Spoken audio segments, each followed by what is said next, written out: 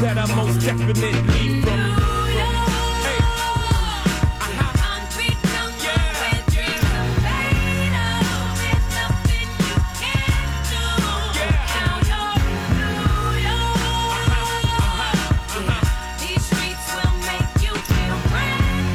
How's that taste, Dan Issel, Kiki Vanderway? You welcome, OG. Denver Nuggets. Whatever. Who didn't play last night? Oh, that guy for Denver? Not your fault. Not our fault, man. Guess he can't take care of himself. Not our problem, man. That's a statement. You back up a win at Utah, then go to Denver and take down Doug Moe's Nuggets? Doug Moe used to coach, Scott, when NBA coaches wore suits. He would wear... So 5 years ago? He would wear the open collar, and the collar of the shirt would go outside the sport coat. Kind of a big, husky guy. You know? Kind of guy after the game would drink a lot of scotch. Yeah. Anyway, happy Thursday, everybody. Welcome to the Beat of Sports. I just bought a sport coat. I'm sorry, what? Yeah, I'm going to a holiday party next month. Like a real sports coat? Do you want me to send a picture of it? Was it in the kids section or like an adult sports coat? It's for an adult. Child's large? No. No? The thing is, I'm worried I might have to get it altered. Oh, wow. So, did somebody assist you? Or you just went up and took off the rack? I went on to... You've got to get a custom tailored suit. Well, I went on to Amazon and typed in jacket. And you bought it like that? Yeah. Okay. Arrives today. All right. Send me a picture. Just tell me, if you open up the jacket, is there a label for Buster Brown in there? No, there's not. Okay. Garanimals. I don't know what that is. That doesn't sound real. Garanimals? You wore Garanimals. No. Yes, you did. No. Yes, you did. Come on. Come clean. I didn't. I don't even know. It's okay. I don't even know what that is. It's all right. It's okay. Let me see. Okay, you just sent me the picture here. Whoa! Is that velvet? Allegedly. That's a smoking jacket. Yeah. Wow. Yeah. That looks pretty good. Thank you. Yeah. Wow. Okay. That's not bad. It's a holiday party. The theme is green. Black pants? Yes. Turtleneck shirt? Haven't decided what I'm going to go for with the shirt. Go shirtless. Oh, wow. Yeah, go shirtless. Anyway. All right. Well, good for you. It looks nice. Thank you. Is today around here? Yeah. Holiday party? Yep. Is the booze flowing yet down the hall? Not yet. Are they setting up and everything? So there'll be people walking by today. Yes. Oh. And that thing will be happening where we'll be doing the show, and then there'll just be people looking through the door? Like we're zoo animals or something. Yeah. Okay.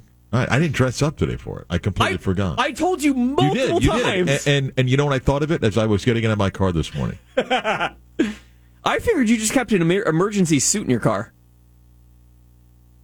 I used to keep... or like a dress shirt. I used to keep that. I don't now. We've gone so casual in the world. So, wow. Do you know what thunder snow is? I do now. First off, did you watch any of the highlights? Because I watched almost all of that Central Michigan, Western Michigan game last night in the snow. No, I didn't. Oh, it was so fun. It was awesome. Look at that. You're watching the highlight there now. Isn't that great? Look at this. Look at that. Oh, my God. In a blizzard. Oh, my God. Wasn't that great? Western Michigan won 12-10. I think I know the answer to this question. Yeah. You've never called a snow game, right?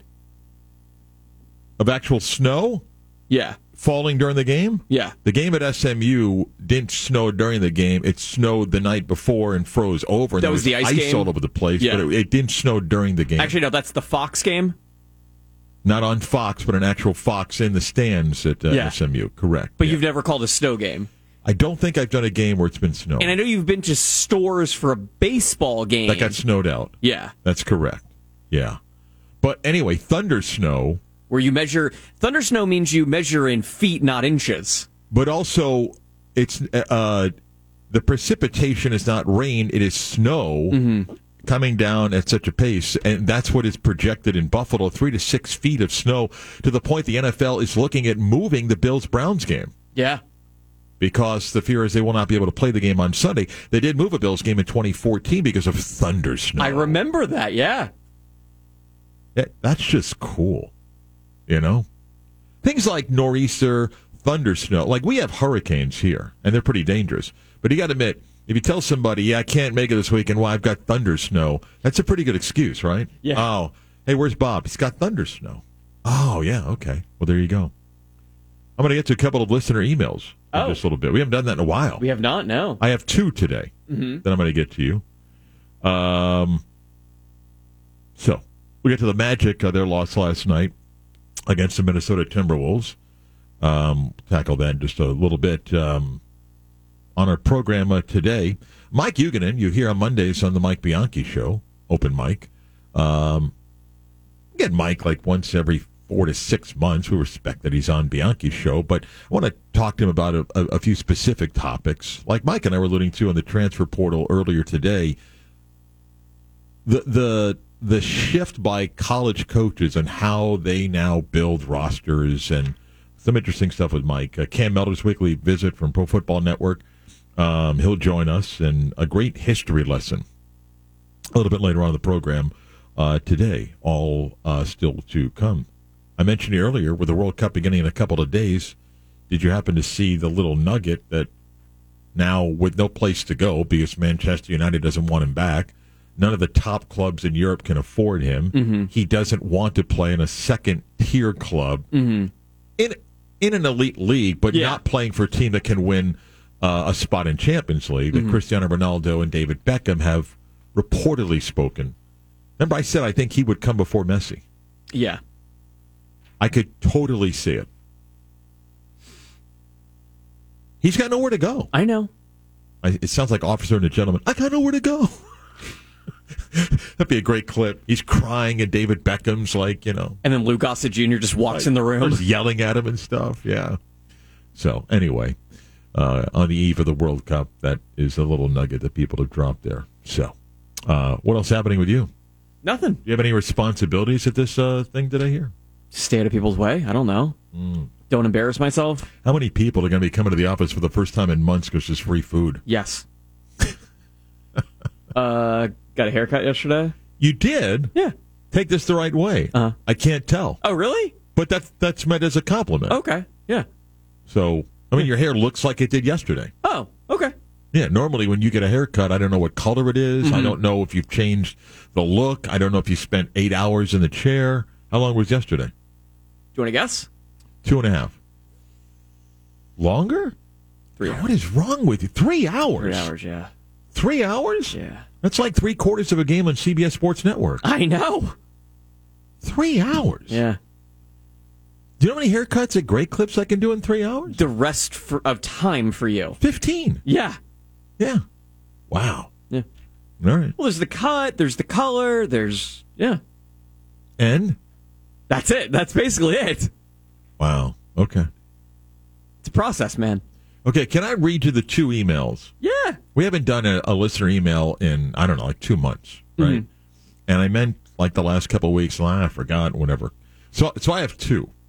One is, actually both are questions. One is a very legitimate question. The other is a story based on something that we talked about, a few years ago that it's just uncomfortable. Okay? Okay. Let me give you the first one of a listener email that I think is a pretty good question here. Let me go find it. Hang on. Okay.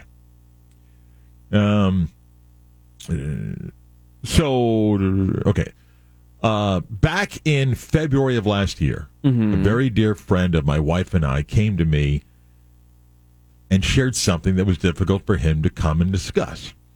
The company he'd worked with had a difficult time going through COVID. He'd lost his job and had struggled to find a job that was consistent to come close to the pay that he had made before. And like all of us, we dealt with financial issues during COVID and so forth. It was difficult for him to ask for assistance, and he did. He asked for money, and I know it's always dangerous when you may give a friend a loan or even dollars, not expecting it back, but he's been a special friend. Our families have been friends. friends for quite some time, and I felt like, hey, this is the right thing to do. Okay, I'm going to kind of edit some of this. Yeah.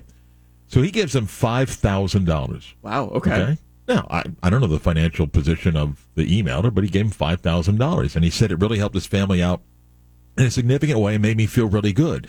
Certainly not in a position to say, hey, I have something on you, but it made my wife and I feel good to help another family. So far, we're so good, right? Absolutely, yeah. At the time I gave him the money, I truly had no interest in him paying me back anytime soon. But I felt it was important for me to say something. So I said, look, pay me back in a year. And if you need more time, let me know. Mm-hmm. So far, we're good, right? Yeah. Nothing was said, nor anything needed to be said over the course of the next several months until recently, and according to the email, this would take us back to the end of September. Mm-hmm. I had to go home and ask my wife something because a friend of ours brought something up to me and said, hey, did you hear that so-and-so's family's going on a cruise? The family going on a cruise is the one that our emailer gave $5,000 to. Mm-hmm. My first thought was, should I care? Because at the time I gave him the money, I said, look, pay me back in a year. And do I have the right to say parameters that if you get back on your feet, there's a time you should pay me back? But maybe there is a time that if he has reestablished himself, not my business to ask such personal questions. Mm-hmm. So I asked my wife if she thought it was okay for me to ask him about the cruise and who paid for it, or find out from someone else who paid for the cruise. My wife was mortified and said, no, I can't do it because it's the wrong thing to do. And I, meaning the guy that loaned the money, had no reason to say anything until at least the year went by. But for some reason, it's bothered me anytime I see him.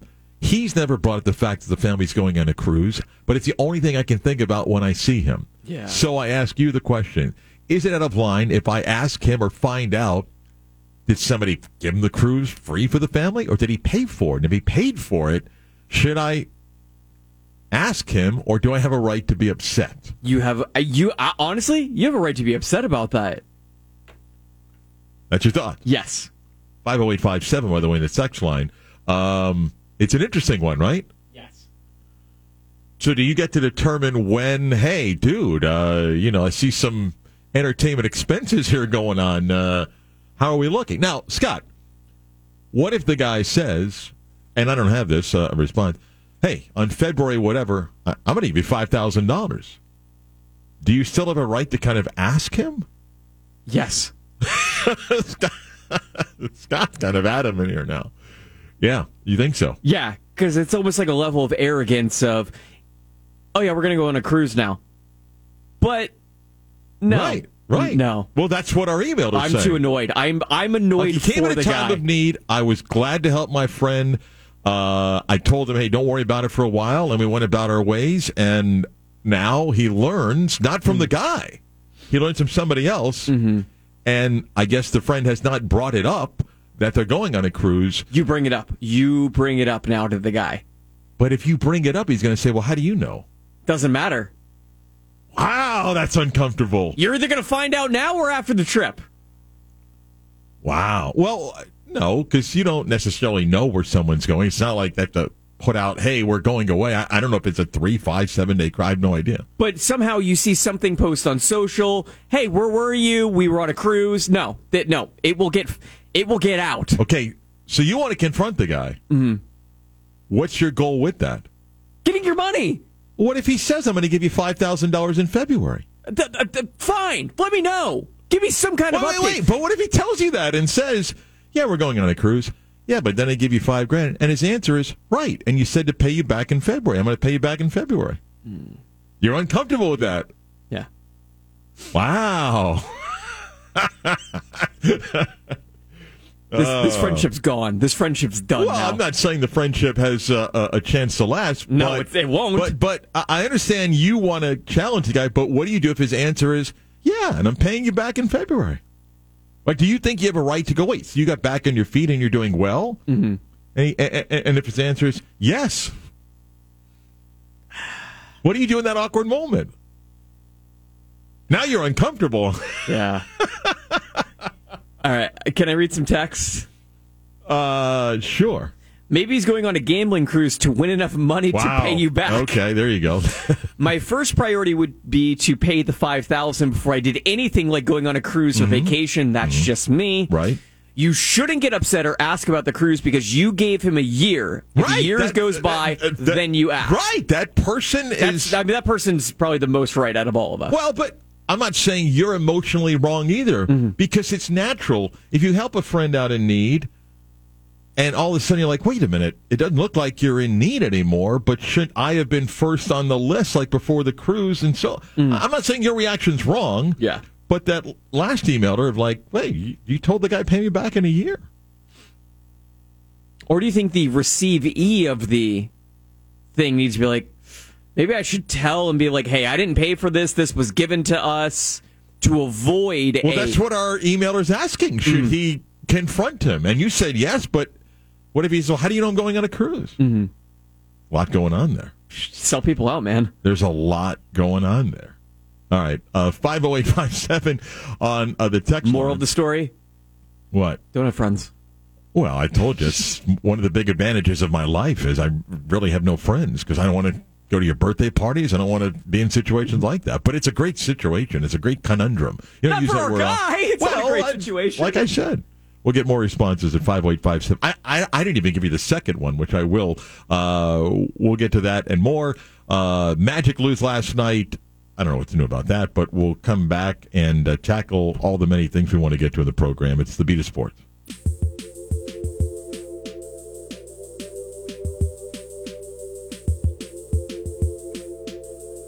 The Beat of Sports, we're brought to you by our friends at Seminole Power Sports, number one in fast fun.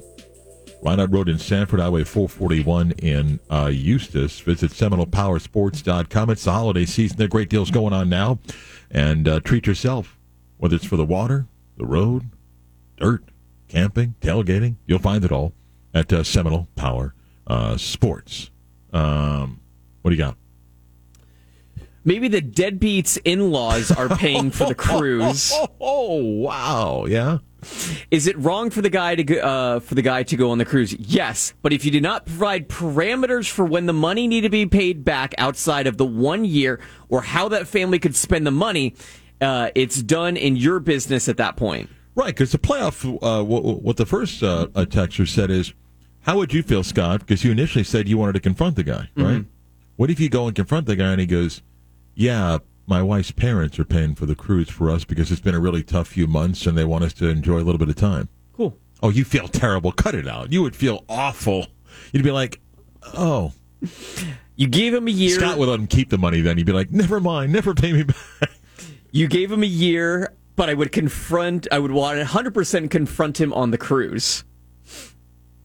But then there's a bunch of cruise packages can be purchased on a program of payments. Maybe it was well into the payments when COVID hit and just continued to make the payments because it's a possibility. Oh, shut up. I'm just kidding. No, that's a good point, maybe. I would want to know if my It kind of sounds like, though, in the text or in the email that they may have just booked something. I may be wrong. That texter may be right, and I was joking before. I would want to know if my $5,000 paid for the cruise. If so, I want That's repayment the whole argument the guy feels. to start monthly. Payment to start monthly? Yes. Oh, okay. The pool league I belong to has a cruise. By the way, what kind of payment plan do you want? You want $1,000 back a month now? I mean, what is it that you want? $1,000 a week. The pool league I belong to has a cruise where you put down a deposit and then the balance must be paid before the boarding date so you can make small payments up to that date. Okay. And you may all be right, as we learned, Scott. Many people... Maybe the deadbeats in laws pay No, I mean, many people that had trips leading up to COVID never went on and now are, going on those trips. But I think the email was more like, I think he recently booked this. Yeah. It's a good question. It's a really good question. I'm going to save the second one. Okay. Because it's a little bit deeper. Well, it's not deeper. It's funny. But I don't want to spoil. Cut ourselves short on time. So,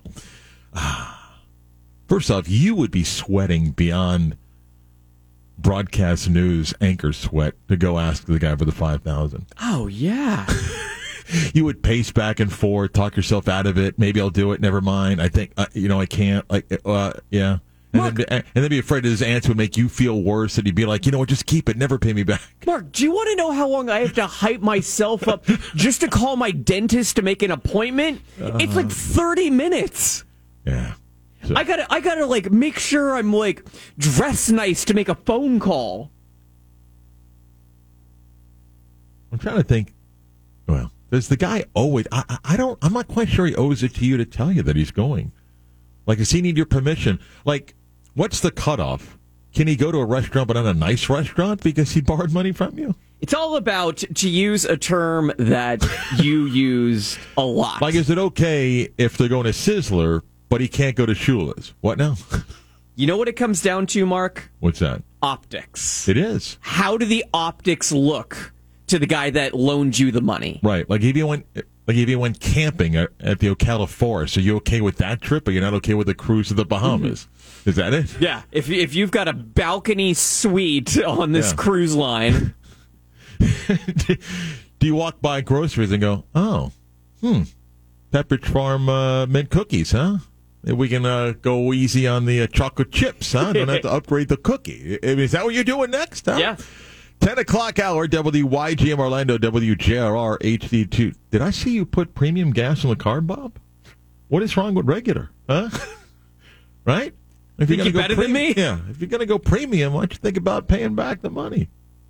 That's what could happen. 10 o'clock hour, WYGM Orlando, WJRR HD2, Cocoa Beach, Orlando sports leader, Mark Daniels and the Beat of Sports. Magic lost last night to the Minnesota Timberwolves. Got down early. Did get back in the game in the fourth quarter, but then a run by Minnesota, and they win. The Magic last night shot decent 45% from the three-point line, but 9 of 35, 26% from three, and ran into a Minnesota team which had Anthony Edwards go off big in the first half. He finished with 35. Karl Anthony Towns went for 30, and Rudy Gobert was good for 16 points and 8 rebounds, and Minnesota beats the Magic, who dropped to 4-11. I mean, there's nothing to beat up the Magic. It was another night where more guys out injured. Wendell Carter Jr. is out.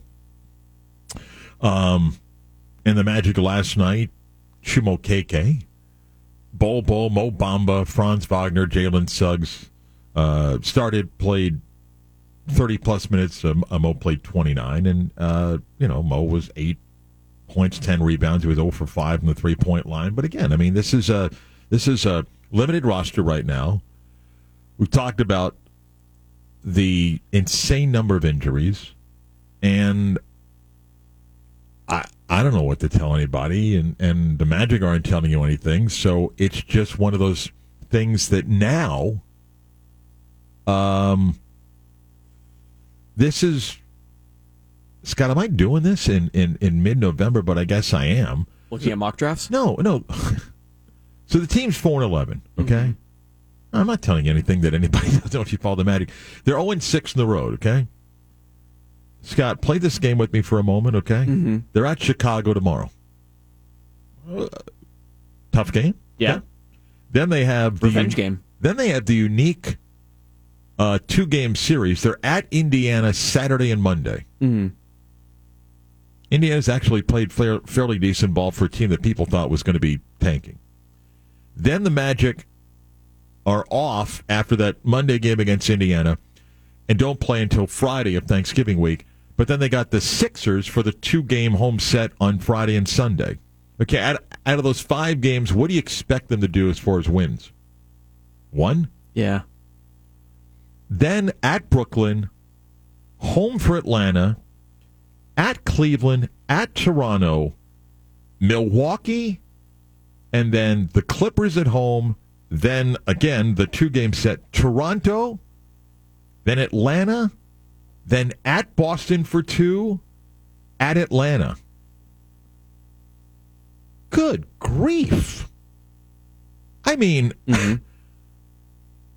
that, sorry, this is going to be on 3, 5, 6, 7, 8, 9, 10, 11, 12, 13, 14, 15, 16, 17. That's the next 17 games for the Magic. That schedule, Not getting any easier. So right now, if you sit there and go, okay, what's realistic? I don't know. Is 5-12 realistic out of that? Maybe. And if it is, that's 9-23. I mean, are we doing this even before Thanksgiving? Where you're going, all right, that's it. I don't know. I mean, I hope I'm wrong. I hope there's, some guys that come back and get healthy and you win a couple of games you're not supposed to win, and maybe it's 8-9. Again, I'm just being realistic. 2 with Philly, 2 with Atlanta, 2 with Toronto, 2 with Boston, Milwaukee, at Toronto, at Cleveland, at Brooklyn. Who the hell knows what's going on there? But, wow. Man, that's the next 17 games. And if you want to throw in the 18th game would be at Houston, who beat Dallas in Dallas last night. But that's a tough stretch, and if you can't get healthy, wow. And I feel for Jamal Mosley. I really do. And I say this of a guy that looks like he's a really nice guy. I don't know if you're going to be able to judge outside of a young team that enjoys playing with each other and has some pieces, and clearly you got to get Powell back. What are you going to be able to judge after 2 years of a guy that's just dealt with so many injuries to know what you have with him? Because I can't fault the guy that last night looks and goes, all right, we'll piecemeal this together in some form and kind of figure it out. And, next man up mentality, which you often hear football coaches say, it kind of works in college, although you lose certain guys at certain position, and the next man up thing, you're like, yeah, but it's a significant drop. In the NBA, with rosters the way they are, when you add a few injuries along the way, you can't just say, hey, next guy up. You got to be realistic. And last night's game is over early. Again, they got back into the fourth quarter, but you can't sit and analyze possessions and go, hey, this. It's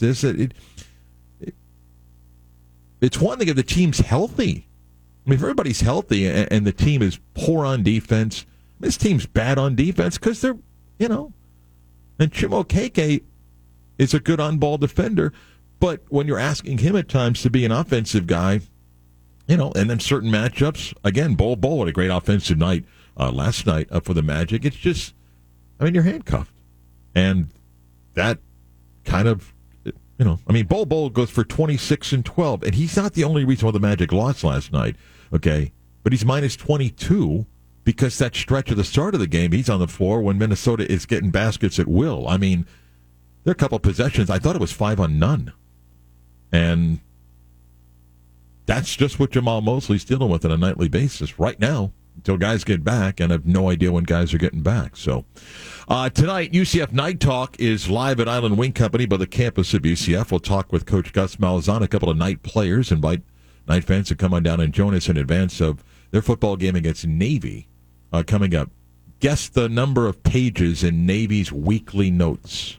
Game notes for Navy. Now, it could be they don't put out a lot because it's Navy, or maybe they put out a lot. I'm not trying to set you up either way, but guess the number of pages in Navy game notes. 30. 30. Final answer? Yes. No. Am I too low? I want to see what your second guess is. Maybe you go low and say 19. Maybe you go high and say something bigger. What are you comfortable 45. with? 45. Yeah, went up. 99. Wow! 99 pages. That's in depth. This guy did not print out 99 pages. Why not? Because you care about trees? And there's just some pages in there, but you do have to take a look at some of the stuff when they break down. Like they put in there, as long as Navy's been in the league, and we've only played Navy 3 times, in their game notes, they'll put typical schedule for several players. Which nice. Is like up at 5 and like doing real military training before class. Yeah. Like engineering classes, then football practice, then more military training before they go to bed at midnight.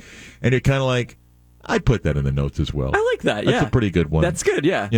or so-and-so is the son of a former rear admiral that led us to major military wins. That's a pretty good note, right? That you have. So I'm going to go very self-serving here. Yeah. By the way, 21 players on their roster from Florida. Oh, nice. Yeah. That's awesome. So I've learned this in my years of calling games for Orlando City. You don't have to name any names of teams, but do you ever just look at game notes and be like, what are you guys doing? This is it. This is what I'm getting. Yes. But like, I have figured out what teams I'm like, they give me great notes. Other teams, you've given me nothing. yeah, the audience doesn't care. Or one but team that most game notes should be far smaller and updated. Yes. I mean, you leave stuff in there that doesn't even, it has no relevance anymore, something like that. There's one team in the Like league. if you got 10 guys named a preseason watch list, it doesn't matter in mid-November. Yeah. Who cares? There's one team in the league that I've learned after week 2, they just Mail it in. stopped doing them. Oh. They just stopped. The rosters changed after that. Yeah. All right, enough media complaining. Mike Huguenin, who you can catch on Open Mic every Monday, wrapping up the weekend of college football. We like to invite Mike on about every 6 months to talk about a couple of interesting topics. We're going to get to that next.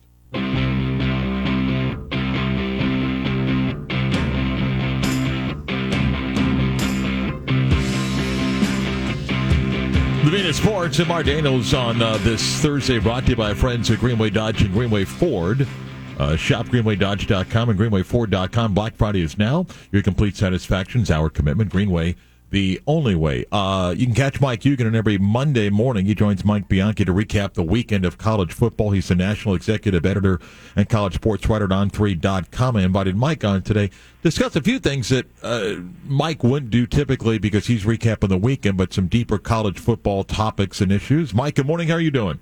Doing well. Thanks for having me on. I want to ask you, as now we're going through a second season, if you feel like we got enough data to analyze how the transfer world is working and how we're seeing coaches deal with pay for play, whatever you want to call it, and utilizing the portal to build a roster and see fewer maybe high school commitments and the type of coaches that are going that route. I know Gus is, it's one of them, but his plan is different, maybe going to the Big 12. But have you seen enough trends to get an idea where all this is going? Yeah, I think that if you're a coach who doesn't delve into the portal, you're making a gigantic mistake. No, there are outliers. You look at the top 3 teams in the college football playoff rankings. They have 2 combined starters from the portal. Georgia has none. Ohio State has 1. Michigan has 1. Alabama's got 4. USC has 9. UCLA has 8. And that's, the biggest game of the weekend is UCLA-USC. 17 of the 44 starters are transfers, and another 8 or 9 are going to play key roles. So, and I think using that game as a blueprint, Lincoln Riley, a first-year coach, went heavily into the portal because his roster was, frankly, devoid of talent because of Clay Helton's recruiting. Chip Kelly, on the other hand, obviously an established coach in his 5th year at UCLA, he went into the portal because he's not a good recruiter. And they especially went heavy on the defensive side because he and his staff realized what we've done on the recruiting trail defensively, it's not good enough. We got to get new guys in here. And I don't think that Lincoln Riley going forward is going to bring in 16 transfers on an annual basis. But I think most coaches, the sweet spot for most teams is going to be probably between 8 and 12.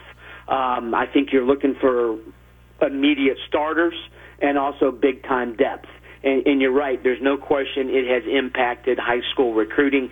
Heck, it even literally changed the recruiting calendar because the week after Thanksgiving now is a dead period.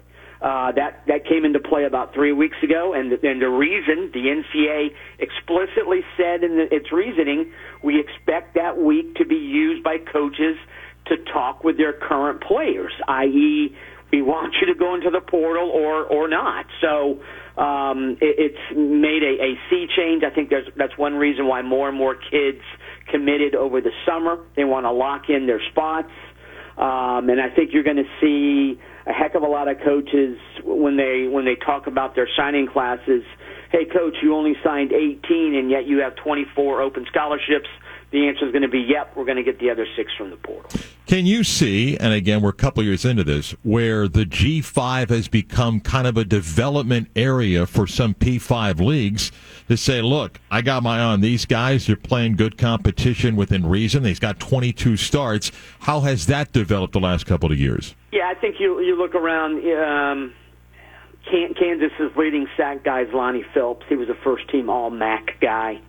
Troy Brown, the starting linebacker at Ole Miss, their leading tackler. Cincinnati's middle linebacker guy. You're right, Yeah. a transfer from Central Michigan, where he was a 3-time first-team All-MAC guy. But I think it goes both ways. I mean, you look at Jake Haener at Fresno. Heck, look at John Rice Plumlee at UCF. Guys who transferred down from the Power 5. Mm-hmm. I think it's going to be, if you're a coach at a lower level G5, a MAC school, a Conference USA school, you're in danger of losing guys into the portal, guys you sort of discovered on the recruiting trail and developed into good players, and they're going to leave. The flip side, though, you're going to benefit from Power 5 guys dropping down. I think it's frankly a pretty good trade-off. I think the emphasis is going to be higher in basketball, because I think if you're a Group of 5 basketball coach and you have a stud player, the idea that he's going to finish his career at your school that's being extremely naive. I don't think it's as big a deal in football, because I think it works, and it works both ways in basketball as well, obviously. But I think the idea that, oh my God, the Group of 5 schools, they're going to lose all their talent, and they are going to lose some, but they're also going to benefit from Power 5 guys dropping down. Coaches are creative. Recruiters are very creative. Can you envision in the next several years where you've got coaches that identify players in high school that say, look, I like you, but I don't have a slot for you. You go here. This G5 program, this coach, I know well, and I'll call you in 2 years, almost again using that route to say, go there before you come here. I don't think it'll be that explicit. Mm-hmm. That's the way they used to work with junior college, but I think it's naive to think that if you're, for instance, if you're Nick Saban, or Billy Napier or Mike Norvell or Cristobal or whoever you are in Power 5, you discover a kid on the recruiting trail and you're like, he's a little bit too raw, but let's still bring him in and tell the kid we really like you, and then let's see what happens with that kid at a different school. I think there's a lot of that going on, but I don't think it's necessarily that explicit, i.e., go there and we'll bring you back. But I think there is a lot of recruiting going on where, we can't get you in this class, but we do like you as a player. We're going to keep an eye on you going forward. Let me ask you, we're still a couple of years of the earliest of a 12-team college football playoff, but as we watch the committee in some form analyze these teams and the criteria put into it, I'm kind of curious your thoughts. As we get to 12 teams, and now we're going to be debating about 3 lost teams, how might that process, you think, change among those in the committee, if it does change? I think it's hard to say, because I think every committee does. There's a personnel change in terms of the committee, but going forward, let's look at it this way: if this year there's great potential to have 2 teams from the Pac-12. 2 teams from the Big Ten and 2 teams from the SEC. I think that will spur the movement to a 12-team playoff quicker. But I don't think necessarily the way the committee operates is going to change if it goes from 4 to 12. I think, this week you got Oregon at 12 and North Carolina at 13. Those teams would be there if it were a 12-team playoff or a 4-team playoff. I think the big difference is going to come that while you look at the top 7 and say, okay, we got 7 teams that are possible for 4 spots, you're going to say we got 20 teams possible for 12 spots. It makes things more interesting in November. And I work with Ivan Maisel, and Ivan really think today, you look at how the end of the season is, it's here, and there's not a heck of a lot of intrigue, frankly. Whereas if it were a 12-team playoff, there would be a boatload of intrigue. Yeah, I think, and I was talking with Mike earlier, I played a clip of one of the ESPN shows where, we're picking on TCU, and then we're just throwing out data that would back up their strength of schedule, and I get it about the optics, but as you know, sometimes good leagues beat each other up. And that's the case in the Big 12. Yeah. If your worst team is West Virginia or Iowa State, heck, Oklahoma could finish last in the Big 12. If that's your worst team, that is a good league. So, yeah, the idea of TCU, TCU's beaten teams, they've beaten 5 teams that were ranked at the time they played.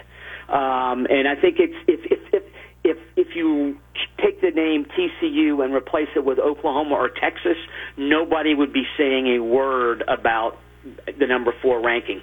But because it's TCU, a sort of a nouveau riche kind of program, and I know TCU was awesome in the 30s, 40s, and 50s, but it's all about perception. And that's a little bit bothersome, but that's never going to go away. And frankly, a 12-team playoff, I think you might have some perceptions change because once a team like TCU gets into a playoff and does something, people go, hey, yeah, that program's actually pretty good. I want to end with this. I brought this up a couple of times, and I keep telling people I believe Georgia's going to beat LSU in the conference championship game. But many people have said in this past week, it doesn't matter what Georgia does in the SEC title game. They're going to get in. And I'm just curious, if LSU is to beat Georgia, and let's say you watch the game, and like on that day, they're a touchdown or more better. If TCU is undefeated, the winner of Michigan-Ohio State is there, and then you get into this argument of an 11-2 LSU, a USC team that would have wins against UCLA, Notre Dame, and whoever in the Pac-12. Is Georgia an absolute lock if they lost to LSU by touchdown plus? I think it's 99% yes that Georgia gets in regardless, unless they lose something like 44-13. And I think the potential also exists for 3 SEC teams, which would be, you got to grit your teeth, because let's say LSU beats Georgia 31-24. Let's say Michigan or Ohio State blows out the other. TCU has a loss. The Pac-12 champ has 2 losses. You could have Tennessee, Georgia, LSU, and the Michigan-Ohio State winner. I don't think that's going to happen, but I think that possibility exists. But you'll admit, though, that, USC's resume, if it goes that way in 3 weeks, is pretty good. They will have closed the season with 3 big wins in a row. Right now, their schedule, I would argue, is not that good, but they have the potential. They got UCLA this week, Notre Dame next week, and then obviously the Pac-12 title game if they beat UCLA. So they're going to have some momentum heading into the postseason, no question. I still think, though, that USC is a long shot right now, and I think an unbeaten TCU, I think, is a lock. Mike Huguenin is on Twitter at Mike Huguenin, Huguenin. He's the national executive editor, college sports writer at On3.com. Check his work out there. Always good catching up, Mike. Thank you. Appreciate it, man. Thanks. We come back, more football talk. Cam Miller's by for his weekly chat about the performers on the field that stood out. We'll get to that next. Has the snap, makes the handoff, rolls left, goes end zone for 6. Touchdown! Time to check in with Pro Football Network's Cam Miller for the latest on college football. What a grab! And a touchdown! Get the latest college football news at ProFootballNetwork.com. Because the storm last week, we didn't do a show on Thursdays. A couple of weeks since we've spoken to our good friend Cam Miller, Senior Director of College Football Network and the NFL Draft at Pro Football Network. Follow them at ProFootballNetwork.com and CollegeFootballNetwork.com. Plus, he's one of the few people that literally is following the XFL Draft. Am I right or what?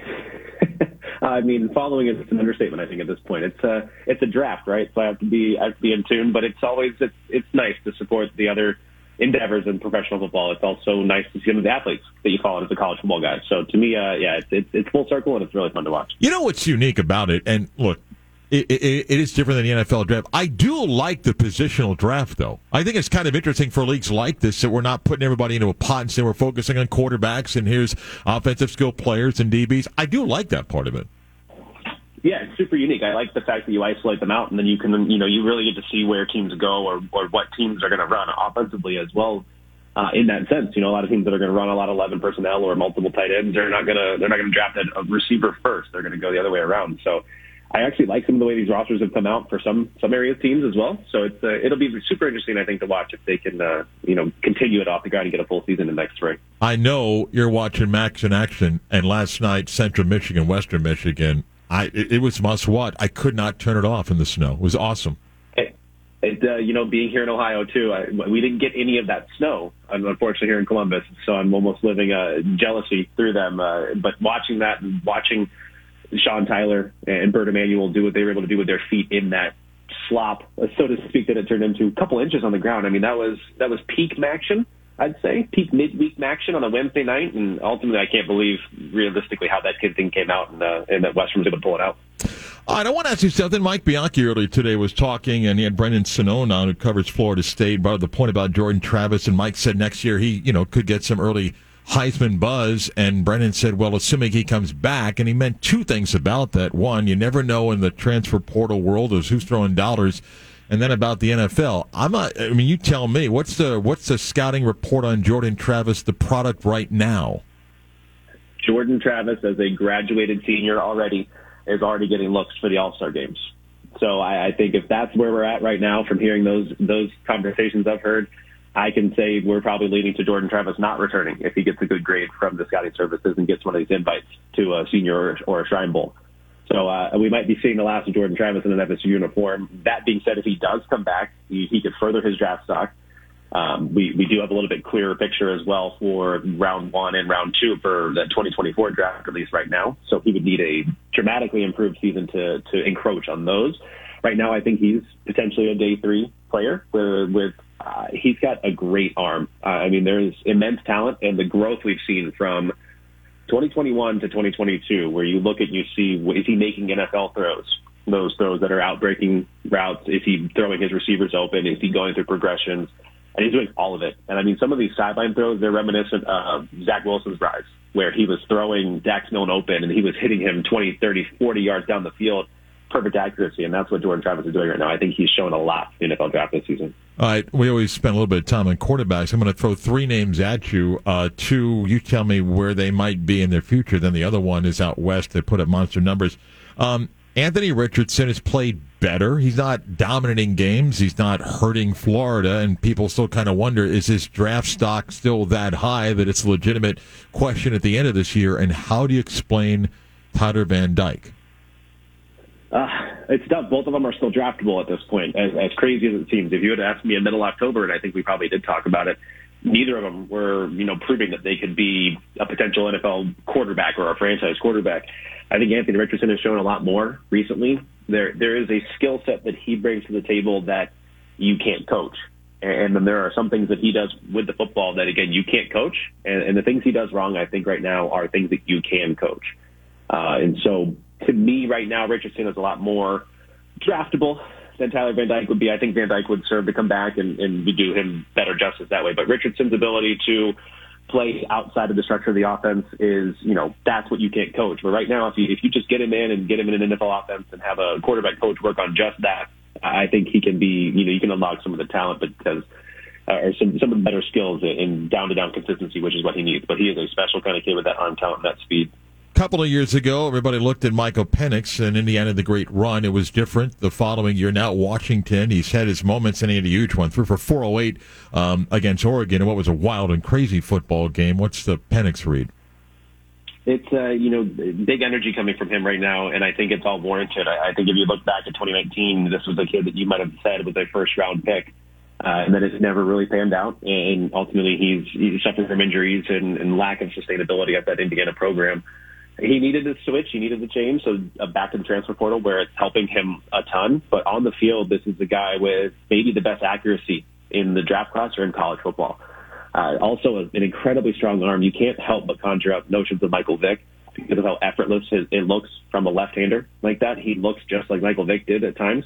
And so I think if you have that, he has got power in the arm and a super athletic kid, but he doesn't rely on the athleticism. I think he's more pro-ready than Anthony Richardson is, but I would say Anthony Richardson has the higher ceiling, so to speak, to use draft terms there. But I think both of them get drafted. Richardson a little bit higher than Penix, but I think he right now slides into that day 2 range where he's a guy that teams can hope that they can coach him up and get him to start in a few years. Am I right? And you tell me, running backs, and it's always interesting how we judge running backs these days. Bijan Robinson at Texas has probably lived up to the hype. Jahmyr Gibbs, I know, dinged up a little bit. Who's the third best back as far as draftable, and can I make an argument for Zach Evans? Absolutely, and honestly, he's where I go right now. We're in the process of updating all of our rankings as we get to the end of the season. He's the one who I think has, I said, raised his draft stock the most at this point. I think he's helping his case by showcasing he can run in between the tackles, but then also run outside. Sean Tucker was there for us. Jack Charbonnet was there for us as well. Both of them sort of do a little bit. They're one-dimensional this year. Didn't really help themselves this season. Sean Tucker somehow didn't surprise or didn't help himself with that 6-0 start. To me, it's Zach Evans. It's also Devin Achane at Texas A&M, and I think it's because they do both so well. They're pass catchers out in the backfield. They're shifty in space. They can create on their own. And they take what the defense is going to give them based on when their offensive line blocks for them. So to me, Devin Achane, Zach Evans right there for me in that 3. But also Blake Corum from Michigan is right there in that 3 to 5 range for me. Who are this year's dominant defensive ends that we'll see get drafted early? Yeah, I mean, outside of Will Anderson, Miles Murphy, you have LSU's duo. I think a lot of people sleep on Ali Gay. I know he's had the injuries. And then B.J. Ojolari, another guy that people obviously know about right now. But both of the LSU kids, I think, have incredibly high ceilings. A couple players that I think you probably need to know. We know who Jared Versa is, and I think he's a first-round talent as well. But if you look outside of that, Tyree Wilson is a guy that if we're looking at players that the NFL is going to value a lot more than maybe their production on the field, is going to showcase. You have a dual situation where Will McDonald at Iowa State, he doesn't quite have the elite traits, but he's got an amazing college resume. He's not going to get drafted as high as people think. Tyree Wilson, Texas Tech, he's not going to have double-digit sacks in his career, but he's going to be drafted in that first round or at that opening of the second round because he's 6'7" and 265 pounds, but moves like he's 6 feet, 200. So to me, Tyree Wilson is that guy that people are going to need to hear about come April. One more position I'm interested, defensive backs. Is Joey Porter the first DB off the board? Is that a lock today? It is not. I still give it to Keely Ringo. If you look at the Georgia cornerback in Tennessee, how he played that game against Tennessee, against the high-powered offense and what he was able to do, gets the interception, and then basically was avoided for the rest of the game. I think that's his ability. People want to look at plays on the ball from cornerbacks. And I think I look the inverse, where I look at if a kid is not making plays on the ball, why? And it's probably because he's being avoided. It's almost like that Ahmad Sauce Gardner. He was essentially avoided his final season at Cincinnati. Porter's good, very good. I think he's maybe the second best corner in this draft class as well. And if you look at that, his production too has, quote, gone downhill in terms of his plays on the ball from the opening of the season. It's because teams are starting to avoid him. He is incredibly talented, but I give the edge to Ringo. I want to ask you about a couple of games and matchups this weekend. We talked recently about what Brett Bielema is doing in that big, old-style offensive line. Could it give Michigan some trouble this weekend? I would love to say so, but I ultimately don't think so. I think of what they do well, Michigan does just a little bit better in all facets. That defensive line for Michigan is incredibly difficult to crack. And ultimately, Illinois gets a lot of credit for their defensive backs and their secondary right now, but I think Jer'Zhan Newton, their defensive tackle, is one of the players that might be one of the better players at his position across the entire nation. Unfortunately, though, he gets to go up against Olu Olubatine, the All-American center from Michigan, and then Trente Jones in that offensive line at Michigan, which they're going to repeat as the Joe Moore Award as the best offensive line in the country. They are that stacked. So Michigan's going to mitigate what Illinois does best, unfortunately, and we're going to get to an 11-0 versus 11-0 the game next weekend, I think, between Michigan and Ohio State. Talk about that next week. I know they got a great tight end, and they've started to play better. Notre Dame now is, ranked, and here they are, Boston College. They should win. Then USC. How good is this talent of this team? They're maybe not great at some positions such as quarterbacks, but is there better talent than even the record? It's got 3 losses there. Yeah, those 3 losses can be largely attributed to their quarterback play, right? The Marshall game, they drove down, were in the red zone, threw 2 interceptions, and eventually benched Buckner. So to me, this team has exceeded expectations, given the fact that they have a below-average quarterback. And no offense to Drew Pine or even Tyler Buckner when he was playing quarterback for him. They need a little bit better of a quarterback before they're going to crack anything more than a teens in the rankings. So to me, yes, you can handle your business against Boston College. We'll see how they shape up against USC to end the season. But Isaiah Foskey, all-world defensive end, and honestly, Brandon Joseph, after Kalen LeBourne shook him and broke his ankles in a highlight reel that went viral he's played like the guy that once led the nation in interceptions on defense as well. So the talent is carrying them at unlikely positions this season. Not pro prospect, although you can certainly add that. Which quarterbacks had the better year of the two LA teams, and then who's got the better talent, USC or UCLA? That's a tough one. I think they're relatively on par in terms of talent as a team. I think Lincoln's building something a little bit maybe special.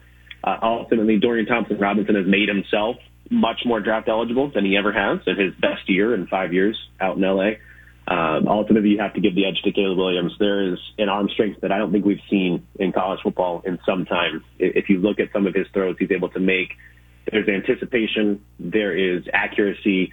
There's also the ability to take something off of his passes, but when he really gets able to plant his punch foot and torque his hips, this guy is throwing footballs that, we'd see triple digits if he was a baseball pitcher. So this is a kid with a special arm, and, Caleb's going to challenge for number one between him and Drake May next season. You know something about everybody, so when I say, how is Jim Morris 6-5 at UConn, is there a player or two that I should know about? Jackson Mitchell, the linebacker at UConn. This is a guy that if you watch UConn and you're like, okay, how many times can a linebacker make a play or a special play for a defense? It's every game. And then for Jackson Mitchell's case, it's every single game and probably even every single half at this point. Jackson Mitchell, number 8, if you watch UConn football, you're going to watch this. This kid, a nose for the football, instinctively can fit any run hole, also can then cover underneath, and he's a special dude. But Zion Turner as well, the quarterback, a true freshman, and a guy who probably doesn't belong at UConn, but Jim Moore was able to get him there, and he's showcasing now that, he's playing a little bit like a true freshman or a young kid to start the year when he did get thrust in the lineup. But this is the team that went in and beat Utah State and really put themselves on the map, and we've been watching them ever since. Mitchell, by the way, 113 tackles last year, 117 already this year, and he's got another game to play. And probably they're going to probably be 7-5. They play Army on Saturday, and what a job by Jim Mora Jr. Cam Miller is on Twitter, and we encourage you to go follow him there for lots of great football stuff. At Cam Miller, and the work, of course, at Pro Football Network and collegefootballnetwork.com. Enjoy the weekend. Thank you. You as well, man. Thanks as always. Lots of good stuff there. Football heavy, it's a lot of football stuff. It's all about the X's and O's, man. The Jimmies and the Joes. Them too. Yeah. You want a couple more texts? From our question earlier today? Yes. Let me reset for those that are wondering. I hadn't done an email from a listener in a while. So a friend loaned somebody $5,000 who went through some struggles, lost a job during COVID, hadn't kind of found himself, everything. He said, look, here's $5,000. You know what? Just pay me back in a year. That was last February. And recently learned that the guy that he lent the money to was taking his family on a cruise, and he felt torn. Do I confront him and ask him, if you're doing well enough to take the family on the cruise, can you pay me back? The guy's wife who lent the money said, no, don't do that. It would be horrible. And the question is it okay to ask, confront him? Scott originally was adamant, yes, you ask him, and then I think we maybe talked him out of it. But the question is, does he have a right to ask him? Or if he said, hey, pay me back in a year, then he pays you back in a year. I'm going on a cruise tomorrow. Ask the crybaby if he wants me to collect his money for him. Wow. Or, a little bit more sensible, perhaps it was canceled by COVID and a new booking date has arrived and it was paid earlier. Again, we've said I don't know that. Mm-hmm. But that doesn't mean that the guy who lent the money still doesn't want to ask. Correct. Which puts you in the spot of either A, saying, well, yeah, we planned this during COVID, then you'd feel bad, or no, I didn't use your money. Someone bought this for us. Mm-hmm. And there's that awkwardness. Very much awkwardness. Yeah. Mm-hmm. I think I just had food delivered into the studio. Nothing wrong with that. That person was waiting outside the door. I saw that Yes. you were on the air, so I think they felt like they just dropped it off. So I mean, it's not like there's a table outside of our studio and multiple desks. it's okay. And there's a holiday party. I'm surprised that food is here. Getting zany. What does that mean? Like somebody's going to climb a Christmas tree? There's a good chance property will be damaged in the next What? couple hours here. Yeah, someone, a little bit too much in the sauce, falls down, What? pulls something down with them, and you're like, oh, don't worry, we'll clean it up and things like that. Yeah. No, we know who's going to clean it up. Frank's going to be the one that has to clean and it then up. someone's going to walk around and look like there's a little bit too much food on the plate, like, maybe you don't take as much. Someone's going to try to wrap something up and take it home. Yeah, Bianchi. Is he here? He's coming. Oh. He didn't want to come and do the show. I asked him that. Okay. I think his thought process is, well, what am I going to do for the almost 2 hours in between. Oh, when does this start? 11. Oh, okay. Yeah. All right. You gonna mingle? Sure. Wow. Yeah. I'll mingle right on to the door and Big guy. walk around. I might, see what healthy foods we got here. Shake some hands. I don't know anybody's name. Hey, what is up? Mark, How you doing? Yeah, good. Yeah. Mark, How you doing? Even before COVID, you didn't know their names. Yeah. How's the family? Yeah. All right. Great. Yeah. Happy holidays. Good to you. Oh, you didn't hear. Yeah. Oh, no. Yeah. Big UCF game. Yeah. All right. Yeah. Hey, how are you doing? All right. And then I leave. Yeah. And then somebody's like, that's Mark Daniels. Yeah, and he does all the UCF games. Oh, like he goes to the games? How long has he been doing that? That's great. Yeah. Okay. 11 o'clock hour, which includes a great history lesson today, but kicks off with Scott in the news next. Let's really do the news. Yes. Now it is time to do the news. But now it's time for the news. 11 o'clock hour, WYTM Orlando, WJRR HD2 Cocoa Beach, Orlando sports leader, Mark Daniels, the Beat of Sport. What up, my news heads? Yeah. What's going on? 11 o'clock on a Thursday. Another edition of the news. I'm Scott Harris. That's Mark Daniels. We will run through the top stories in the sports world. But first, have to read a text. Tomorrow, we want to know how many big guys Mark threw out during the party. Well, in fairness, I'm likely going to spend about 8 minutes. Yeah. After the show. Mm-hmm. So you got to keep it in mind. It's one thing if I was here for like 2 hours. Yeah. But in the 8 minutes, I think it's safe to say the over-under is 4.5. Oh, absolutely it is. Big guy. Yeah. What's going on? Hey. Yeah. So I was, I just ran to the restroom during the break, which Taco Bob's in there having a conversation with somebody who's in a stall. Oh. Come on. I just, Wait, what's worse, stall-to-stall conversations or stall-to-out-of-stall conversations? I kind of think stall to out of stall. It's almost stall to stall. You're both recognizing solidarity. I wouldn't do it, but yeah, And then on the way back, there's several people that I've never seen that are walking people around. Hey, welcome and so forth. And are they just waiting for the food to start? Is there anyone like hovering over around the table? I think there's some people that thought, hey, food's out of the... And maybe it is. I didn't see. But, got a couple of people giving tours like, this is the music station. Julius Randle scored a season-high 34 points, and the Knicks took advantage of Nikola Jokic's absence to win in Denver for the first time in 16 years, rallying past the Nuggets 106-103. Julius Randle, man, statement game. Yeah. Lock him up. Mm-hmm. He's still under contract, though, right? Yes. Okay. Meanwhile, Anthony Edwards scored 35 points. Karl Anthony Towns added 30.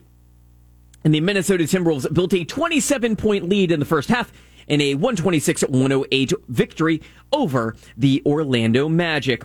Bol Bol led the Magic with a career-high 26 points and added 12 rebounds. Jalen Suggs added 23 points, 6 rebounds, and 6 assists. Nice. Bol Bol's like really taking advantage of the opportunity given to him. It's a great story. He is. He's a great story, and he's playing well. There are some matchup problems there, but he's not their problem. No, not at all. On Wednesday, the Golden State Warriors suffered their latest blow, a 130-119 loss to the Phoenix Suns that dropped them to 0-8 on the road to start a season for the first time since 1989 when they started 0-9. Their skid also is now the longest overall road losing streak by the defending champions since the 1998-99 Chicago Bulls. Steph dropped 50 in this game and they still lost. Nice. So they got some problems, man. Suspended. What are they 0-8 on the road? That's what I just said. Oh. You weren't paying attention, were you? No. You were updating your fantasy team. You were making a waiver claim, weren't you? No. How's your fantasy team doing? 5-5, right in the thick of the wild card race. Do you guys have a wild card in your... Well, 6 teams make it, so the first round's kind of considered a wild card. Suspended All-Star guard Kyrie Irving is nearing completion on the process needed for a return to play and could rejoin the Brooklyn Nets as soon as Sunday's game against the Memphis Grizzlies. Irving will miss his 8th consecutive game on Thursday night in Portland, but he is closing in on the end to his suspension after nearly 2 weeks. Sources said. Houston Astros pitcher Justin Verlander won his 3rd American League Cy Young on Thursday, joining a distinguished club with fewer than a dozen members throughout baseball history. He did so unanimously, and he did so under unprecedented circumstances as a 39-year-old coming off Tommy John surgery, which kept him off a major league mound for the past 2 seasons. Yeah, I don't know what elixir he's taken, but what deal did he make? The question is, where's he going to be next year? Not quite sure he's back in Houston. I would take him in Boston. I'm sure you would take him with your Yankees. No, because my luck is he would sign with the Yankees and blow out his elbow. Yeah. You want Chris Sale? You can have him. Nope. A massive blizzard. Thunderstorm. Thundersnow, sorry. Thundersnow. A massive thunder snow blizzard remains in the forecast for Buffalo, and it could force Sunday's game between the Browns and the Bills out of Orchard Park. As their reports are, the NFL is looking at several alternate locations which are under consideration, including Detroit. That would make sense for 2 reasons. 1, the stadium is available since the Lions play the Giants in New Jersey. And 2, the Bills play in Detroit next Thursday. Other available stadiums in the vicinity are the Link in Philadelphia and FedEx Field in D.C. So, game could be moved this weekend. And the NFL, in a statement released just about an hour ago, that they will play... I don't think they're going to move the game. You don't think so? No, they may... if I'm Buffalo, I don't want the game leaving Buffalo. Yeah. So could you add a second Monday night game, or remember we had the Tuesday games? But the problem is they play Thursday. Oh, yeah. Exactly. So you kind of have to move it. We just ask high school kids to play 2 games in 4 days, so yeah. The NFL will play at least 4 games in Germany up to 2025, in addition to... it will be Munich and Frankfurt will be the sites for the German games. Wait, say that again? The NFL will play at least 4 games in Germany up to 2025. Oh, game each year. Yeah. Munich and Frankfurt. Right. Are the 2 host cities for those games. Mm-hmm.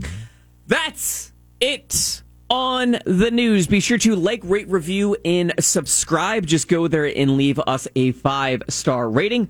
This is, of course, a 5-star segment, so go there and leave us a 5-star rating. You'll be watching tonight the Thursday Night Football in the shop. LeBron's...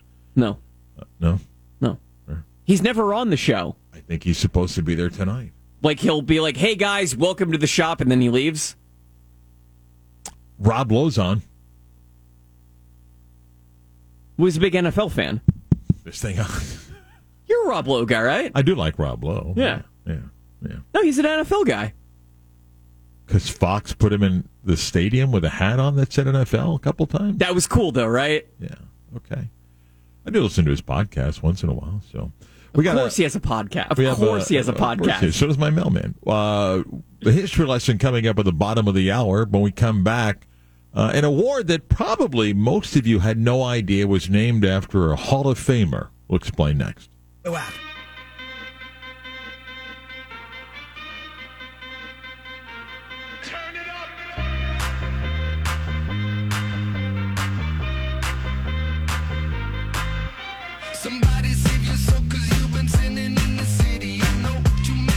The Beat of Sports, Mark Daniels, brought to you by our good friends at Hale, Hill & Jacobs and online at hhjlegal.com. We'll talk to Richard Hill, sports law expert, on our program tomorrow with a lot of things to get to.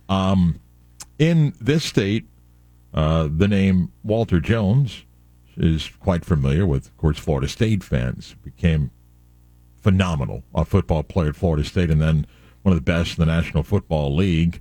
and has certainly earned his place when you want to talk about great offensive linemen to play the game. You may not know that his name is part of an award that is given out, and our next guest can tell us all about that. Mike Fraser is the founder of JUCO Weekly, which covers junior college football and has played the role in helping get this award to be the best JUCO football player in America, the Walter Jones Trophy. And Mike joins us. Mike, good morning. How are you?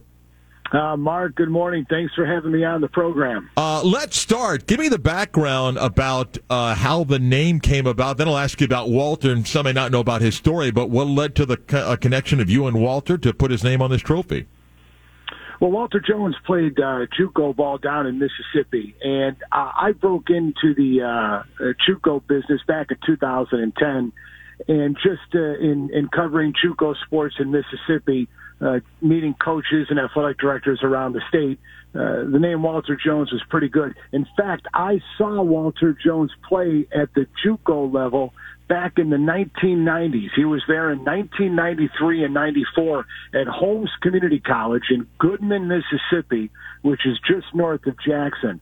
And I remember watching him and among other guys, and being a Chicago guy myself, I remember calling my buddies back home in Chicago after covering a couple of these games as a broadcaster, saying, guys, this JUCO ball down here, this is different. These guys are D1 guys. They're fast and they're hungry, and they've got that eye of the tiger. And that is exactly what a guy like Walter Jones was. So I found out about him, covered him, and the JUCOs in general have always been underappreciated and undercovered. And there's a myriad of reasons for that. But I'm like, there's a way to cover this league. So I started doing it in 2010, and then just making contacts across the country, was able to meet Walter Jones, and he fits all the criteria of what we're looking for to name an award after. We couldn't find a better guy, and that is how we came to the Walter Jones Trophy. The inaugural Walter Jones Trophy will be awarded at the Orlando Touchdown Club Monday evening, and then we're pumped and excited for that. We're going to talk to Walter on Monday's show. You helped assist with that. We look forward to that. And, of course, Walter, as I mentioned, became one of the greats, first year of eligibility into the Pro Football Hall of Fame. Tell me about the finalists this year, a little bit about each of those individuals. Sure. We're 3 finalists. We've got Dylan Leibel, quarterback out of Hutchinson, Kansas. They are the number 1 team in the country. We had them ranked preseason number 1 all the way through, and they finally got to the official number 1 ranking by the NJCAA about halfway through the season. One of 3 rock stars, third in touchdown passes with 20 and 10 games played. And the great thing about Leibel is they've pulled him after 3 quarters in 4 of his 10 games because they've had comfortable leads. He's 5th in efficiency rating. Hutch goes as Dylan goes. And there's a bullseye on his back in that team every week. So he's one of them. We've got a feature on Dylan that we just put up this morning on JUCOweekly.com. And Hutchinson is currently the number 1 team in the country. Jackson Filer, defensive end out of Iowa Western. 10 games, 14.5 sacks. 26 tackles for loss. Those are both number 1 in the country. Of course, he's getting offers on the Division I level as well. And Filer has been instrumental, the leader of that Iowa Western defense based out there at Council Bluffs. Our third finalist, a running back out of Mississippi, Jones College, Robert Henry. Wire to wire, led the country in rushing. 2 games where he had over 200 yards rushing. He's averaging 130 yards per game. He rushed for 1,302 yards in 10 games and was a marked guy on film by the 2nd or 3rd week, and nobody could stop him. Even though Jones was knocked out in the first round of the postseason, he went up against the number 2 defense in the country and rushed it 187 times. He also leads the nation in touchdowns with 18. So our selection committee that we put together is from multiple regions around the country, and I'm very pleased with the effort, the work, and the results they provided us to present this inaugural Walter Jones Award. Mike, as you know, there's some parts of the country that junior college football is very popular, a number of teams. People always scratch their head about Florida, talk about ideal states, but for those that may not know, just share how strong junior college football remains. Despite the growth of the FBS and FCS, it remains very strong across the country. No doubt. Kansas, Texas, Mississippi, Iowa. Those are 4 big ones right there. You've got a bunch of independent programs as well. Texas has a ton of JUCOs that have terrific runs. And players, I think people would really be surprised at how many JUCO players throughout the decades have come through that system and made it onto the NFL. Roger Staubach and Aaron Rodgers are just 2 of them, and the list, believe me, is long and distinguished. So coaches at the Division I level know what JUCOs can do, but this list that we have, these coaches, the Robert Henry kid came from a 1A high school out of Lumberton, Mississippi. You got Jackson Filer. People look at him. He came out of a program in Iowa. Coaches at the JUCO level are very good at what they do, generally speaking. They know where to go to find the talent. From Crowley, Louisiana, up to the rural areas of Nebraska and Iowa, these kids are there, and the JUCOs play a terrific role in getting these guys to the Division I or 1AA or Division II level. So while they all may not be going to Alabama, LSU, or UCF or Florida State, they're going somewhere if they've got talent. And there's great stories about junior college kids that have gone on to enjoy great careers at FCS schools, and Walter Jones is a pretty good example that you can go on to become a Hall of Famer. You can learn more by going to WalterJonesTrophy.com and read all about the inaugural Walter Jones Trophy, again, presented this coming Monday at the Orlando Touchdown Club. We're going to talk to Walter coming up on Monday's show, and Mike's group has done a great job in getting this award going and a great name attached to it. Mike, thank you so much. We look forward to talking to Walter on Monday and the award on Monday night. I appreciate it. Mark, have a good weekend. Thank you much. Again, we'll talk to the Hall of Famer coming up on Monday's show. Tonight, UCF football talk on Night Live with Gus Malzahn and some night players. We'll do that 7 o'clock at Island Wing Company down by the campus of UCF. And again, the Knights and Navy Saturday morning, 9 a.m. pregame show.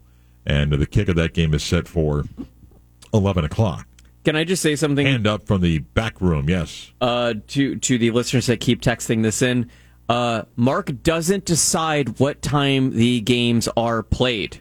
Oh, yeah, I do. Yeah, they asked me and said, when should we play the Navy game? And I said, how about 11? And they go, sounds good to us. Yeah. Why? What did I have to do with it? People keep texting. Can you ask Mark why it's being played this early? And I'll tell you again, for those that don't know.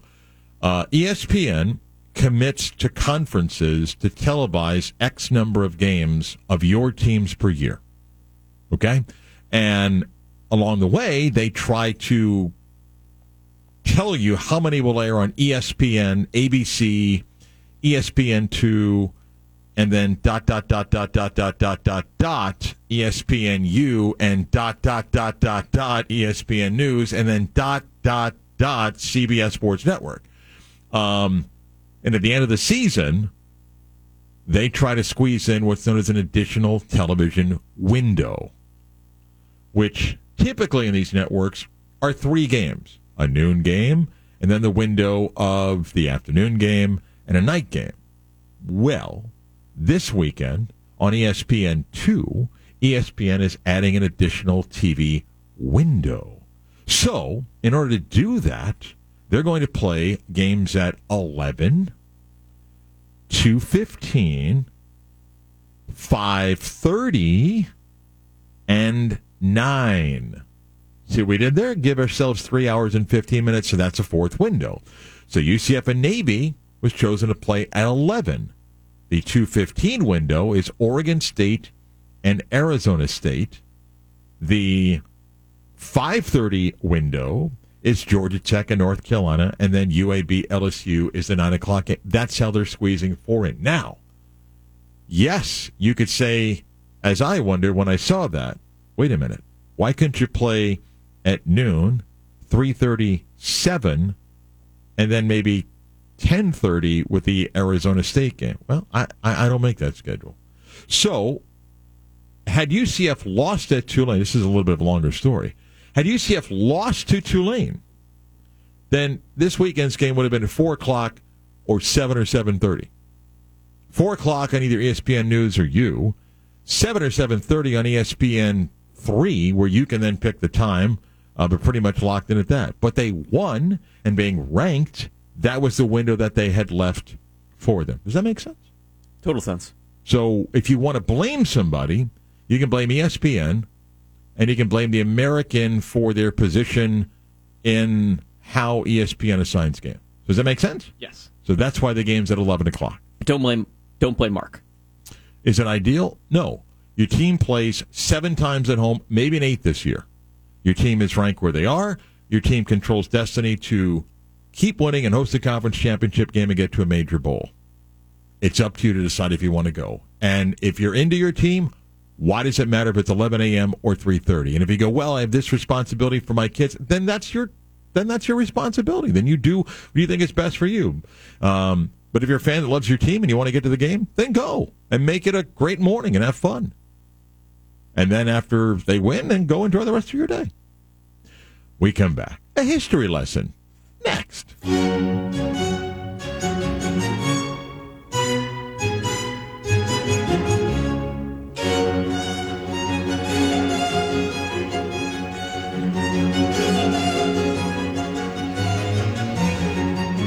Ah, yes, indeed, boys and girls. Time for a history lesson. Gather around. Put on your favorite old sweatshirt that probably should be washed, but you don't want to wash it. Grab your favorite unhealthy food, and let's hang out for a little bit and learn a little bit in today's history lesson. What do you think about that? I like that. Do you have one of those sweatshirts that probably should be tossed so you don't? I don't think so. No? No. If you lose something, you drop something, didn't you? I mean, you did. Oh, you tangled yourself up. No, you got these chairs with wheels, and it kind of rolls over your... Yes, Mark, we just got those installed this week. Oh, you know. Anyway, I'm good. All right. Well, we're coming up on an anniversary of something in sports. And, well, the dates are not exact. It'll be basically one day off. But we're going to go back 40 years. Okay.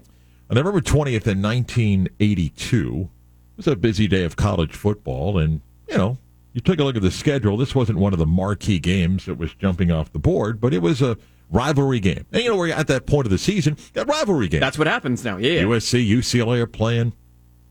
Next week, a lot of rivalry games, just what it is in college football. These two teams didn't have great seasons. Neither was ranked coming in. But to them, it was important. Scott, we love when rivalries are playing for something, right? Of course. This would be the 85th version of this game. And they're playing for an axe. Yeah. It doesn't like playing for an axe. Exactly. You win the game, you take control of the axe for the year. You win the axe. There you go. It was the 85th big game. That's between Cal and Stanford. Some of you now may be guessing what that was. That day, USA Network. Scott, they used to televise college football. No, they don't. They used to. No, they air outside of wrestling and SUV or SVU. Crime shows, that is. Barry Tompkins and John Beasley were the broadcasters for the USA Network coverage of Cal and Stanford. The two teams came into the game again, neither ranked. Cal was in a position to have a winning season. They were 6-4, but back then, Scott, you weren't guaranteed playing in a bowl game just because you were bowl eligible. In fact, nobody was looking to invite them to a bowl game. That's kind of cold, isn't it? That's very cold. The other side was an exciting quarterback named John Elway, playing his last regular season game because Elway determined he was going off to the National Football League or to play for the Yankees if he didn't like who he was being drafted by. Stanford was 5-5, but they had an exciting 5-5 season. That year, they went to Ohio State, beat the Buckeyes, who were ranked 13th. Lost at Arizona State, who was ranked 11th. USC was ranked 14th. They beat number 2, Washington, 43-41, but then lost a couple of games before this game against Cal. And nonetheless, a big football game. Cal grabs a 10-0 lead at the half on a field goal. They had one blocked earlier and led 10-0. Cal missed another field goal in the first drive of the second half. Stanford goes 80 yards, and they score in a somewhat controversial catch by Mike Tolliver. No replay. It looked as if he was out of bounds. But John Elway's touchdown pass would stand. Stanford went up 14-10 after scoring another touchdown by Vincent White. But Cal scored, and next thing you know, it's 19-14. A failed 2-point try by Cal on their last score turned out to be big. When Stanford cut the lead to 19-17 in a field goal, it was a 2-point game. After losing the ball in a fumble in its next possession, Stanford got the ball back in its own 20-yard line with 1:27 to go. Well, with Cal leading 19-17 in the fourth quarter, this Elway kid, he faced 4th and 17 from his own 13-yard line. And as much as we marveled at what the Vikings did on the road against the Buffalo Bills and Justin Jefferson, you got to marvel when it came to 4th and 17 from their own 13. And John Elway hits Emil Harry for 29 yards. And they get the ball within field goal range for their kicker. Elway calls a timeout with 8 seconds left. And stop and think about this. They were going to kick the field goal. But John Elway called timeout with 8 seconds left. Scott, if he calls timeout with 4 or 3 seconds left, and they kick a field goal, there are no other plays, right? No. Game ends, make or miss, win or lose. Call timeout with 8 seconds to go. Mark Harmon, not that Mark Harmon, the actor and one-time college football player, a different Mark Harmon, is sent out to kick. Now, the reason why Coach Paul Wiggin wanted a timeout with 8 seconds to go, why? Because if we bobble the snap, we can recover and call timeout to kick it again. They wanted a chance to have, if needed, a second play to kick the field goal from 35 yards out. Mm-hmm. That's why Elway, following instructions, called for the timeout. Harmon kicked it from 35 yards, and Stanford takes a 20-19 lead. The Stanford sideline goes crazy. Some of their fans begin to celebrate as well. That celebration leads to a 15-yard unsportsmanlike penalty called on Stanford, enforced in the ensuing kickoff. Back then, we kicked off from the 40. So the 15-yard penalty put the ball where for Stanford? Back at their own 25-yard line. Well, now they got to kick off from the 25-yard line, but there's a few seconds left here. The great Joe Sarkey, longtime voice of the Cal Bears and the San Francisco 49ers, with his most famous call ever as we pick it up with Stanford's kickoff.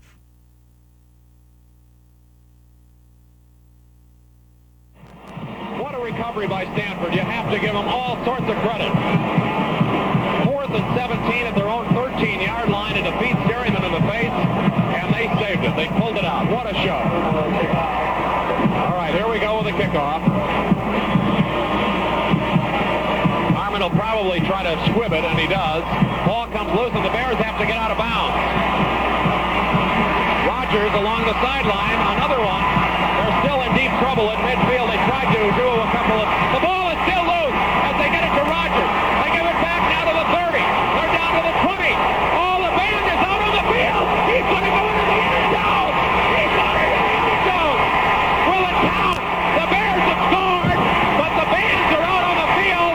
There were flags all over the place. Everybody's milling around on the field. The Bears have won. The Bears have won. Oh, my God. The most amazing, sensational, dramatic, heart-rending, exciting, thrilling finish in the history of college football. California has won the big game over Stanford. Oh, excuse me for my voice, but I have never seen anything like it in the history of I've ever seen any game in my life. The Bears have won it. There will be no extra point. The play of the big game, and so many side stories to go with it. Stanford special team coach Fred Van Appen, he called for the squib kick. Richard Rogers of Cal tells his team before they go out for the kickoff, whatever you do, don't get tackled with the ball. Just make sure you throw it back. Cal, in mass confusion, had 10 men on the field to return the kick. They were one short. Kevin Moen of Cal noticed that Cal had lined up with 10. he moved a few yards away from where he normally would be for kickoff, and when the ball was kicked, it happened to bounce right to him. Well, after the squib kick, Moen gets it, and he knows we just got to start laddering this thing back. And Richard Rodgers gets it. He runs a little bit. He flips it back to Dwight Gardner. Gardner starts running, and the Stanford players are coming near him. Before being tackled, he pitches the ball back to Rodgers. Rodgers dodges a few Stanford players and starts moving down the field. And as he moves down the field, he looks up and pitches it to Marriott Ford. Ford is in stride and looks up and sees the Stanford band with all 144 members on the field coming out of the south end zone. And he's racing towards it. Ford avoids a Stanford player, sprints upfield into the band. He hits a few people in the band. 3 Stanford players try to smother him. Everyone's going crazy. Next thing you know, he throws it back. Moen has it, and he's racing towards the end zone. A Stanford player misses him, can't catch him. He runs past the band into the end zone. The Cal players are celebrating. The officials have no idea what do we do in a situation like this. Paul Wiggin, the Stanford coach, and his players argue that Dwight Gardner's knee is down, negating what should have been the rest of the play. Officials huddle. It's massive chaos going on. The question also is, was the 5th lateral, not the 1st, 2nd, 3rd, or 4th, but the 5th lateral, was it legal? It took place in the middle of the Stanford band. Referee Charles Moffitt would be interviewed several times and says he called the officials together, all kind of wondering, what do we do? There are penalty flags against Stanford for coming on the field. He asked did anybody blow a whistle, and of his crew, they all said no. He then said, were the laterals legal? And says, one ref, yes. The line judge, Gordon Reese, he said, Charlie, that guy scored on that. And I said, what? He goes, I had no idea the guy scored. Only one guy, the officiating crew, even knew that he got in the end zone.